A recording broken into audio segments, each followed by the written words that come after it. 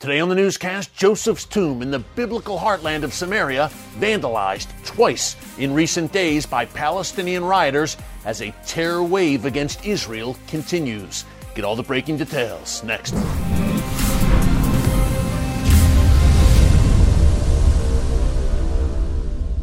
Hey folks, Eric Stackelbeck here. Welcome to the Watchman Newscast. A very tense weekend in Israel amid this ongoing terror wave that has left 14 Israelis dead in recent weeks. Now, the latest attack, of course, we covered it here on the newscast on Friday, was the Tel Aviv terror attack on Thursday, April 7th, left 3 Israelis dead, including a former Israeli Olympic athlete murdered in cold blood on the streets of Tel Aviv in a popular nightlife area.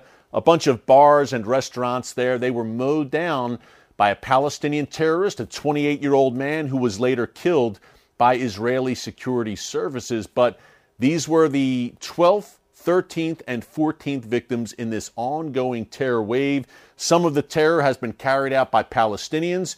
Other portions of it carried out by Israeli Arabs who live inside Israel proper, who were inspired by ISIS. But this wave seems to be going in the direction more and more of Palestinian-driven terror and violence against Israeli Jews, and all cheerleaded by Hamas and Palestinian Islamic Jihad, the two Iranian proxies. Now, the shootings, the car rammings, the stabbings, that is one ugly portion of this terror wave. Now, Hamas and Islamic Jihad obviously excel at violence and bloodshed, but they're also very adept at incitement to violence, and we may have seen a good example of that over the weekend in Nablus, the Palestinian city, which was known as Shechem in the Bible.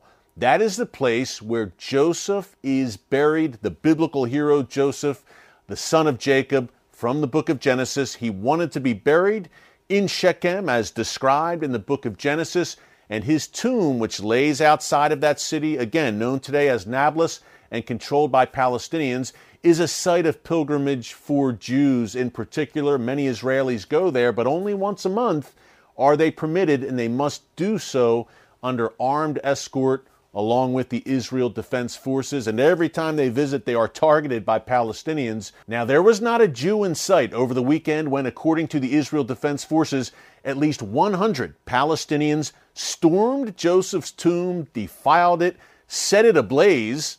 And then the following day, at least one Palestinian man also stormed the tomb. No one stopped him, hurled rocks, and also defaced the site of Joseph's tomb. Now, there is a long track record here, and we'll get into it in a minute, of Palestinians targeting biblical sites that have great significance to both Christians and Jews. Obviously, we don't worship and revere the site, but nonetheless, these are places with great historical significance, which are mentioned in the Bible and are the final resting places, in many cases, of our biblical heroes. So yes, they do mean something, but Palestinians have targeted them again and again, and we'll give you an example, or two examples actually, in a minute. But real quick with the response from Israel, Israeli officials from Prime Minister Naftali Bennett, Defense Minister Benny Gantz, Foreign Minister Yair Lapid, they're all condemning these attacks against Joseph's tomb and these provocations. But at the end of the day, it is located today, Joseph's tomb, in an area that is controlled by the Palestinian Authority.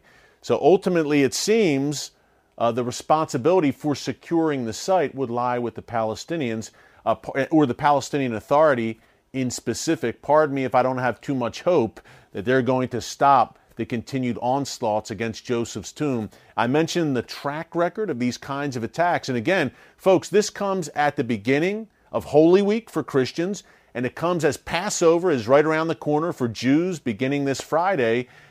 Yet this defilement comes of Joseph's tomb. And we talked about this last year, about a year ago, more than a year, February 2021, when Joshua's altar was also defaced by Palestinians. I've visited there, I've filmed there for the Watchman. That is also a place of great significance where Joshua built an altar as laid out in the Bible upon the Israelites entering the Promised Land. We talked about it here in the newscast just last Monday. One of the incredible archaeological discoveries found there recently, the ancient curse tablet found on Mount Ebal, where Joshua's altar is located, that was defaced. The Temple Mount, there's been things going on there. First things first, let's go to this clip from the Watchman Newscast last February, where we talked about this Palestinian vandalism of Joshua's altar. Take a look. The site of Joshua's altar, which sits atop the biblical Mount Ebal in the Samaria region, was damaged this week by Palestinian Authority workers who were doing road work in the area. Now, the workers reportedly damaged the altar's exterior wall. They took ancient stones from the site and even ground some of the stones into gravel. The altar itself, thankfully, was not damaged, and according to the Jewish press website, some Israeli residents who live nearby in Samaria restored a portion of the wall on Thursday. But folks, this is a serious incident for a few reasons. Number one, Joshua's altar has major biblical significance. The book of Joshua describes how Moses commanded the Israelites to build an altar to the Lord once they crossed the Jordan River and entered the Promised Land. Joshua and the ancient Israelites made sacrifices to God there, and the Ark of the Covenant and the tabernacle stood on that very spot. Now, as you'll see in a minute, I've been to this site, and while there are varying opinions among archaeologists, I believe that this is the place. The second reason why we should care about it being damaged is that this was no accident. The Palestinian Authority of Mahmoud Abbas knows very well what this site represents, not only to Jews, of course, but also to Christians. Remember, we believe in the entire Bible front to back.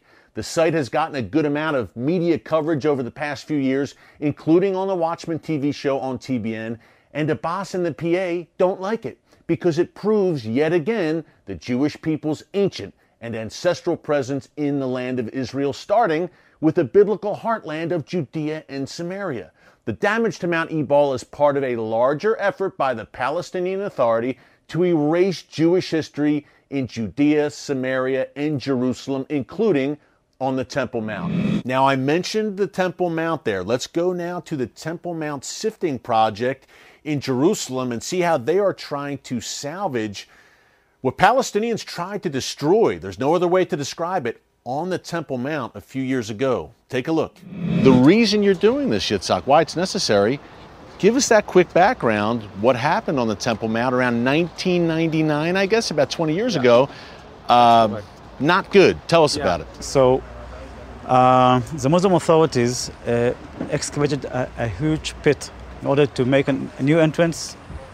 Actually, they converted an ancient structure called Solomon's Stables. It's a substructure that was founded during the early Islamic period. On the Temple Mount? On the Temple Mount, in the southeastern corner of the Temple Mount, on remains of the Second Temple period.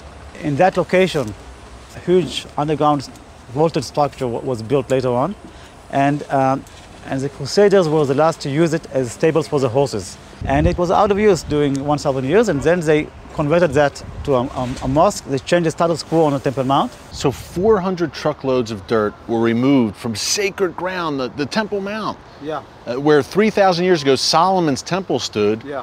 Who knows what's under that dirt? The Muslim authorities took them from the Temple Mount and just dumped them in the Kidron Valley and elsewhere here in Jerusalem. Yitzhak, I think people at home will be shocked to learn how they did this, why they were allowed to do it. I was shocked. Many people were shocked. Yeah. But I was very interested because I was an archaeological student, third year, and I went with another friend, and we started surveying it. Gabriel Barkai, one of my lecturers in those days, a senior archaeologist in Israel, very famous archaeologist, he joined forces with me, and together it took us about 3 years until we got the permit to do this.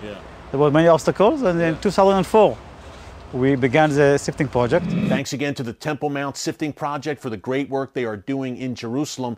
Quick side note, Joshua's altar, which you saw there in the first clip, when our Watchman team visited that site, we went with an armed escort from the Israel Defense Forces that is also in a Palestinian Authority-controlled area known as Area B.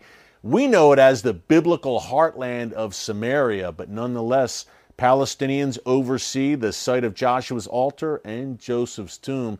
Hey, we'll be monitoring this very closely for you in the days to come. Easter right around the corner, of course. We're in the midst of Holy Week. Passover right around the corner as well. We're also in the middle of Ramadan, the Muslim holiday, and Hamas and Islamic Jihad have called for more attacks against Israel during this Muslim holiday. So tense times for sure in God's land. Keep the people of Israel in your prayers for such a time as this.